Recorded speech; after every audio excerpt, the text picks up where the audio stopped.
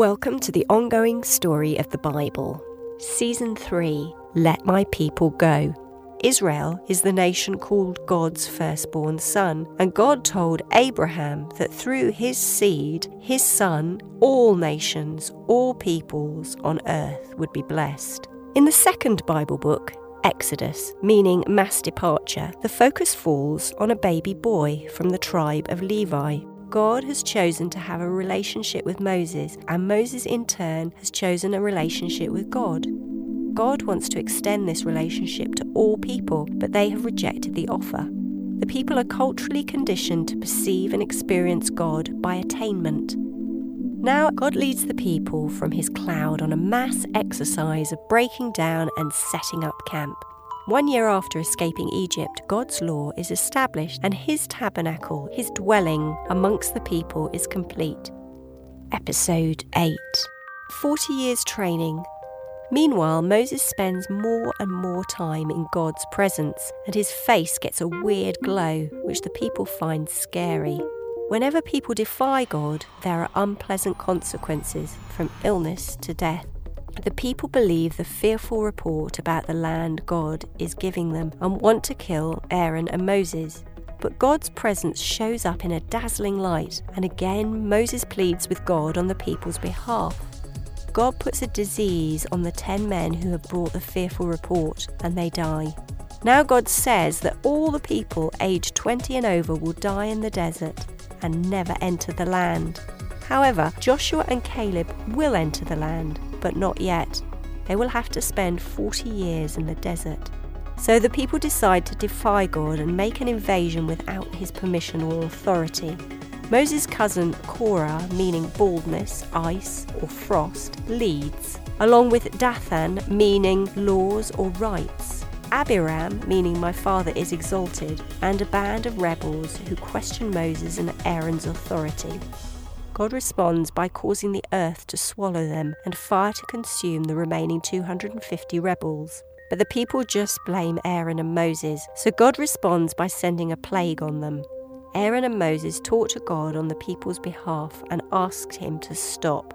He does, but 14,000 are already dead. Now Aaron's fellow priests question his senior role as high priest. The conflict is settled as Moses places Aaron's staff and those of his opponents in the tabernacle overnight. Aaron's staff blossoms, confirming his ordained role, so it is now placed in the Ark of the Covenant as the third object. Once again the people are thirsty, and God tells Moses and Aaron to speak to a rock and water will gush from it. But Moses hits the rock with his staff to gain water, and now God says he and Aaron will not enter the land either. The people fight amongst themselves and with local tribes. The king of Edom refuses the mass group access through his territory. On the Edom detour, the people complain, and this time God sends poisonous snakes to attack them. He tells Moses to make a bronze snake, put it on a pole, and if the poisoned people look at it, they will live. At Mount Hor, Aaron dies, and his son, Eleazar, meaning God helps, takes his role. Then the king of Moab hires a soothsayer called Balaam, meaning not of the people, to curse the Hebrews. His donkey even sees an angel, and he makes 7 declarations, but each time God makes him bless the Hebrews. So Balaam suggests that the Hebrew downfall can be brought about more subtly through a honey trap. It works, and among the Hebrews seduced is a man called Zimri, meaning my praise. Moses orders all the idolaters' deaths. So God sends a plague, which is stopped when Phinehas, Aaron's grandson, spears Zimri and a Midianite princess in the act, in plain sight in the camp. God now asks for a census of all people capable of military service. Inheritance to daughters is also added to God's law, thanks to 5 sisters, Zelophads, meaning firstborn daughters. God also gives Moses plans about how the people are to divide the land once they enter it. The Levites, the priests, will get 48 cities and surrounding land to farm. The 12 tribes will divide the land.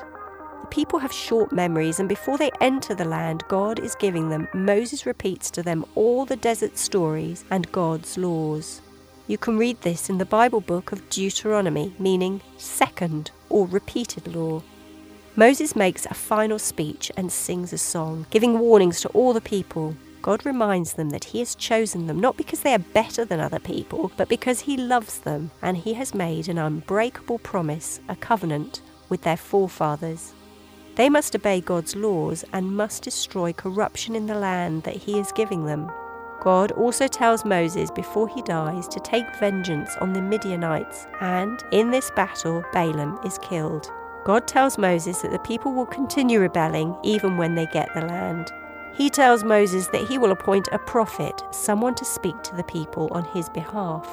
God says that the people will also demand a king, so that they will be like other cultures. So now Moses hands over leadership to Joshua, who is then filled with God's Spirit. Moses climbs Mount Nebo, meaning high, and God shows him the land that he is giving his people. Moses is 120 years old. Now Moses dies, and God sends 2 angels to take his body and bury him in a secret location. You can read the story in the Bible books of Exodus, Leviticus, Numbers, and Deuteronomy, the same stories from 4 angles. The Bible library of 66 books brings together one interconnected story. From the first Bible story, people don't trust God. The pattern keeps repeating in spite of miracles. Moses brings God's rules on every issue of life to build a nation according to God's rule. We'll pick up in season 4 when the people finally move into the land that God has promised. Listen in for the next installment of the ongoing Bible story. These podcasts, called Full Circle, are based on the author's best knowledge at the time of production. They've been created from the Bible texts, commentaries, and historical studies. The Bible is God's living word, and its story and learning is unfolding and ongoing.